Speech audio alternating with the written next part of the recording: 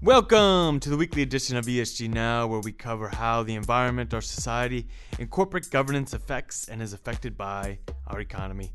I'm your host, Mike Disabato, and this week we are going to discuss what is on everyone's minds and bodies all the time, especially you listening right now. Your body is covered with the coronavirus.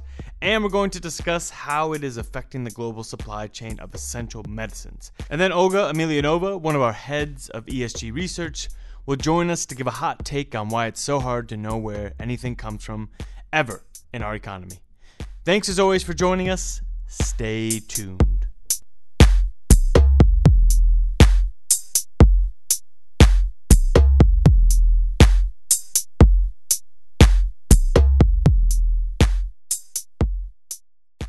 The coronavirus continues to spread at an alarming rate. It's on every continent but Antarctica. Which your next penguins? And the industries across the globe have felt the effects of the pandemic because people are either getting sick or everyone's getting worried about the spread of contagion and just shutting down production. But now COVID 2019, as this strand of the coronavirus is called, is affecting people's health in another way. It's creating shortages in the supply of both basic and crucial medicines. This is because a lot of the active pharmaceutical ingredients that are the most important parts of drugs are made in both India and China, both of which have seen disruptions caused by COVID. For example, on March 3rd, Indian authorities ordered the country's vast pharmaceutical industry to stop exporting 26 drugs and drug ingredients, most of them antibiotics, due to concerns around having enough local supply. But what COVID really did was highlight a very interesting ESG risk that we have been researching for some time: supply chain transparency and the pharmaceutical industry's issues with quality and control. And to guide me through this, I have two of my colleagues that are veritable healthcare aficionados, Aurélie Rott and Julia Jaguar. And just so everyone can trust us in this discussion, because there's a lot of information going around, but it's not always from experts, I was wondering if you could both give me your background on this industry and how long you've been covering it for MSCI. I've been covering healthcare since 2008, 2009. And before that, studied chemistry, mostly organic chemistry, and also epidemiology, which is the study of disease in larger populations. For me, I've covered the healthcare sector for 8 years, pretty much since I joined MSCI. And Aurélie, you just wrote a great report about quality control issues in pharmaceutical companies in India. And I'm not sure the report is going to be made public for everybody listening, but it will be available on our platform, ESG Manager, if you're a subscriber to that. And we're going to talk about it a lot on here, so we're going to give you kind of a preview. But Julia, you were on 2 weeks ago, and we were talking about the importance of pharma in developing vaccines for infectious diseases and pandemics, and how the industry is on the front line of finding a solution. But we were just focusing on the new development of drugs, not the current productions of drugs already in use. And first of all, I need to give you all some drug 101, the listeners, not you both, obviously.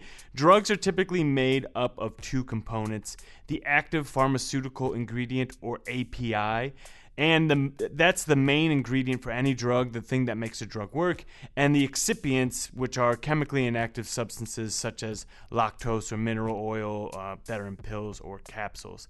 And just like the world uses regions to manufacture its goods, the world uses certain regions to manufacture its drugs. And usually your average patient or investor has lived in blissful ignorance to those supply chain structures. But Julia, COVID has removed that ignorance, hasn't it? With COVID, I think what's really happened is it's highlighted a global reliance on medical needs. And there's really two aspects to this. The first is, of course, a vulnerability to supply chain disruptions, which isn't exclusively centered around healthcare. It obviously affects other sectors and industries as well. And then secondly is really the safety and also efficacy of medicines, which is a completely separate issue, and really one that Aurélie and I have been looking at quite closely and tracking for nearly a decade. Most of this comes out of the U.S. FDA, and for those who have seen the announcement in late February, about a week ago, the FDA announced one drug shortage that's related to the novel coronavirus, and that was due to manufacturing challenges. On top of that, they've identified about 20 drugs that rely exclusively on what we call these APIs from China, and are also investigating single source drugs, so really reliant on only one supplier, where you might have much more higher vulnerability to supply disruptions. The good news is that none of these 20 drugs that they've identified are considered critical drugs. So I think there's that silver lining a little bit. But that being said, things can change pretty quickly. And just I think it's worth pointing out that there are certain drugs that are really more vulnerable to shortages than others. So, for example, oncology medicines, especially generic cancer drugs, are among the most vulnerable that we've seen in healthcare.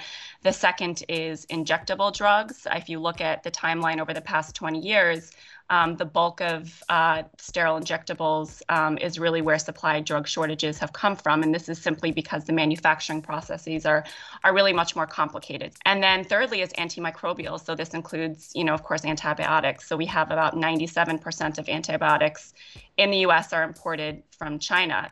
Do doctors have any transparency in the critical supply? Let's say I have a patient and they need a certain type of drug, and I know that this drug is manufactured or gets its APIs from an area that's going to be affected by COVID. Do I have the transparency around that to be able to say to my patient, hey, you got to either stock up on this or be a little bit worried about a undersupply, or is that just kind of up in the air? Yeah, I mean, that's the tricky question, and you're absolutely right, Mike. People don't know, and even physicians don't know which types of medicines will be in drug supply. There are pretty loose guidelines in terms of manufacturers having to report to the FDA. They really only have to give 6 months notice, and that's for critical drug supply. And even then, that definition of critical supply is up to the manufacturers. But how big of a problem is this for investors that might worry their company is relying on a supply chain that won't be there if disaster hits? I mean, how big of a problem is it for patients that might be relying on this supply chain that won't be there if disaster hits? We don't know. We don't know what our specific drug, whether we're going to face a drug shortage or supply, because we have no transparency into specifically whether that manufacturer, what types of inventory they have, and also, how quickly mass production will resume. Okay, just to summarize, we know more about how much the CEO of a pharmaceutical company is getting paid than where the ingredients for the drugs that pharmaceutical company uses is actually sourced. I think now that we have laid out how opaque this sourcing for this industry is, we can move into something to more specific cases. And there have been 2 massive disruptions in the global supply chain due to COVID, one in India and one in China. Orally, can you take me through what's going on and why it's something we all need to pay attention to? Sure. So, the US sources a lot of active pharmaceutical ingredients from either India or China. But an interesting fact is that India is also sourcing about 67% of its active pharmaceutical ingredients from China as well. Meaning that with the current crisis going on in China, the Indian manufacturers are facing shortages of the active pharmaceutical ingredients. And why does it matter is that India has been dubbed the pharmacy of the world. It's the largest provider of generic drugs globally. So if they can't produce their drugs, there's going to be a shortage of drugs in the countries where they export their medicines, right? They announced it yesterday. India restricted the exports of several drugs and antibiotics already. So, the fears of shortage of essential medicines that Julia was just talking about is actually becoming more and more real on a daily basis. But what's interesting is the COVID crisis might have illuminated something that regulators and investors need to already watch, regardless of what's going on in a viral sense, because there is this issue with pharmaceutical companies in India being plagued with operational and safety issues for years. And we know this because the US FDA Center for Drug Evaluation and Research which in a very American way is a global regulator on the quality of drug manufacturing and the safety of drug manufacturing. And they're also doing this because the U.S. is the largest drug market globally. And the FDA sends warning letters to drug producers that are violating some quality or safety procedure. And around half of all warning letters sent by the FDA this year went to India. About 20% went to China. Orly, is this just because there are more manufacturers in those areas, or is there a systemic issue that we need to address? There's a wider question around quality management processes and business contingency plans. So when we looked at the Indian companies, we found that their business continuity plans are rather short-term focused, as we're seeing now. And so they may not be sufficient to counter the supply issues because those companies have stocks for about 3 months. But that's only a part of the quality management. The Indian companies have been under the microscope of the FDA for quality requirements for years now. And we looked at the trend over the past 5 years. So where were those warning letters sent?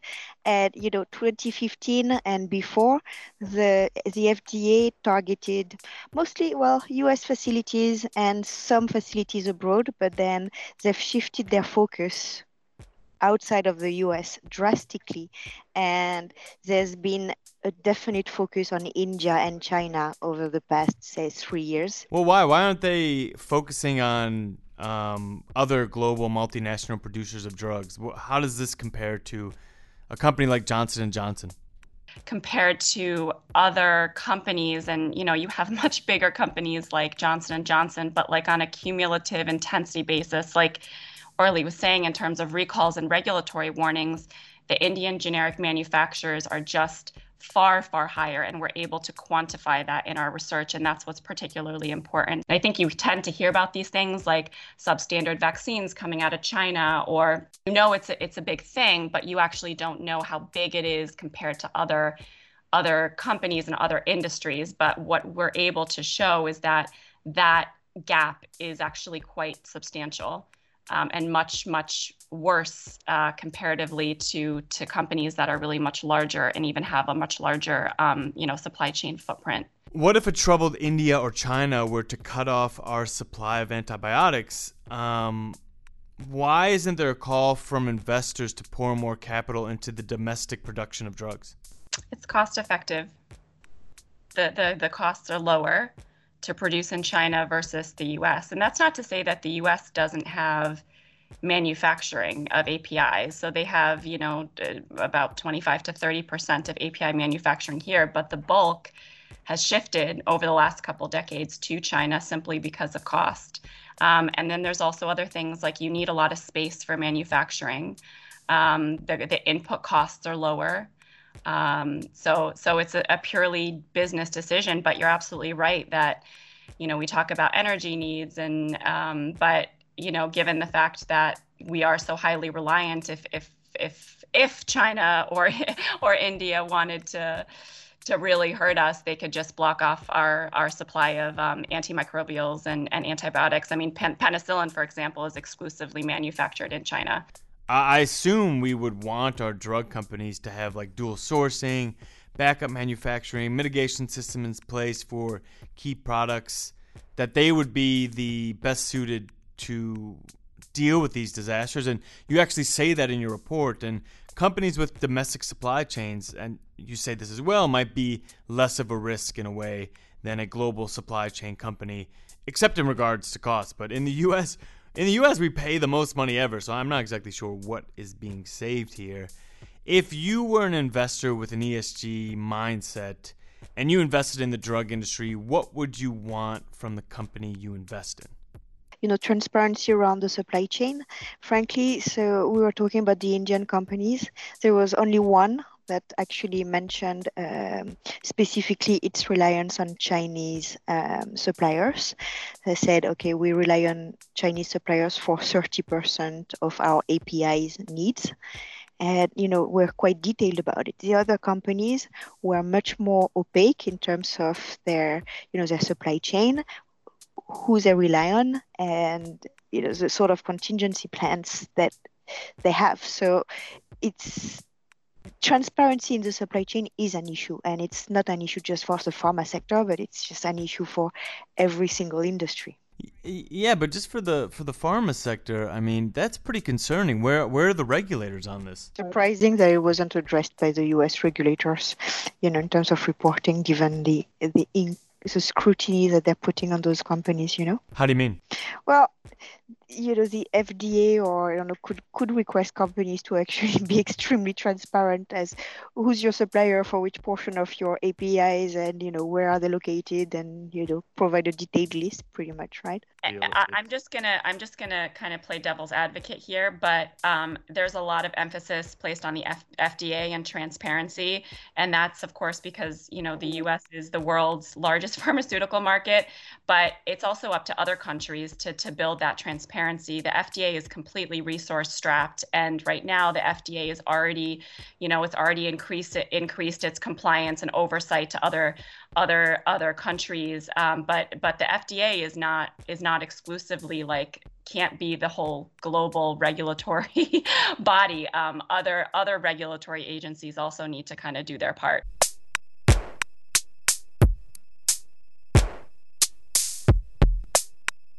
And now with some spice is Olga Emelianova, who joins us as one of the heads of ESG research. And the reason Olga's joining us is because she wrote a report in 2016 called Identifying Environmental and Social Risks in Supply Chains. And basically, she's been covering it ever since, and she has an update for us, because I want to know, Olga, whether this is a problem that's just based in the pharmaceutical industry, or if it's an industry-wide problem in the entire market, and we're all just groping in the darkness. Problem with the supply chain is not necessarily that it's bad or unreliable. It's just that we don't know exactly who produces what. And I think you're referring to the report that we wrote in 2013 on transparency within the supply chain and some of the social and environmental issues embedded in supply chain. So in 2013, when we wrote that report, if I believe correctly, there were only 5% of companies in our coverage of consumer staples and consumer discretionary goods that reported any meaningful information about the structure of their supply chain. So the location, the number of the supply chain, and ideally the full list. Now it's 2020. I think that number has not changed, or it changed only marginally. And I think it's interesting to see that a lot changed so far during those years in terms of the technology development, in terms of the transparency, blockchain, the shipping of the containers, the paper trails, satellite imaging, information sharing. There's so much more happening in the world. And yet it's still so low. So I think that the transparency of the supply chain and the composition of supply chain did improve, but it did not improve for me and you and for the investors. I think this is a very valuable information that is used internally for optimization of the supply chain, for the traceability of the supply chain, but there is still a very strong reluctance to increase the transparency of this information so that the users of the product, of the end product, knew exactly where those products came from. Why? Is that just giving too much information for the customer or the investor? Is it too much? Do companies not want to open up that can of worms? That's a very good question. And I think the general excuse that we hear from the companies is that it is competitor-sensitive information. But in many cases, the same production facilities are used by the same companies, by the same competitors. And they're very well aware of that.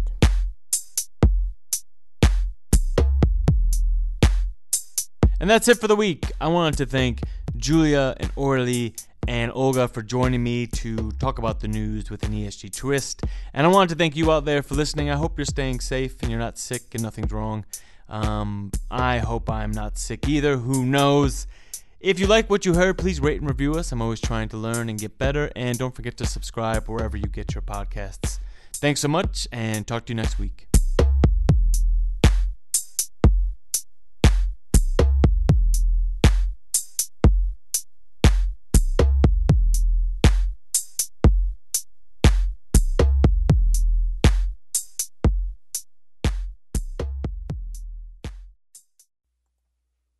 The MSCI ESG Research podcast is provided by MSCI Inc.'s subsidiary, MSCI ESG Research LLC, a registered investment advisor under the Investment Advisors Act of 1940. And this recording and data mentioned herein has not been submitted to nor received approval from the United States Securities and Exchange Commission or any other regulatory body. The analysis discussed should not be taken as an indication or guarantee of any future performance, analysis, forecast, or prediction.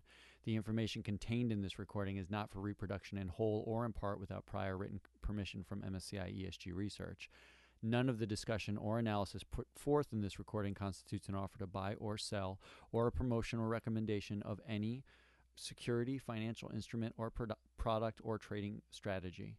Further, none of the information is intended to constitute investment advice or recommendation to make or refrain from making any kind of investment decision and may not be relied on as such. The information provided here is as is, and the user of the information assumes the entire risk of any use it may make or permit to be made of the information. Thank you.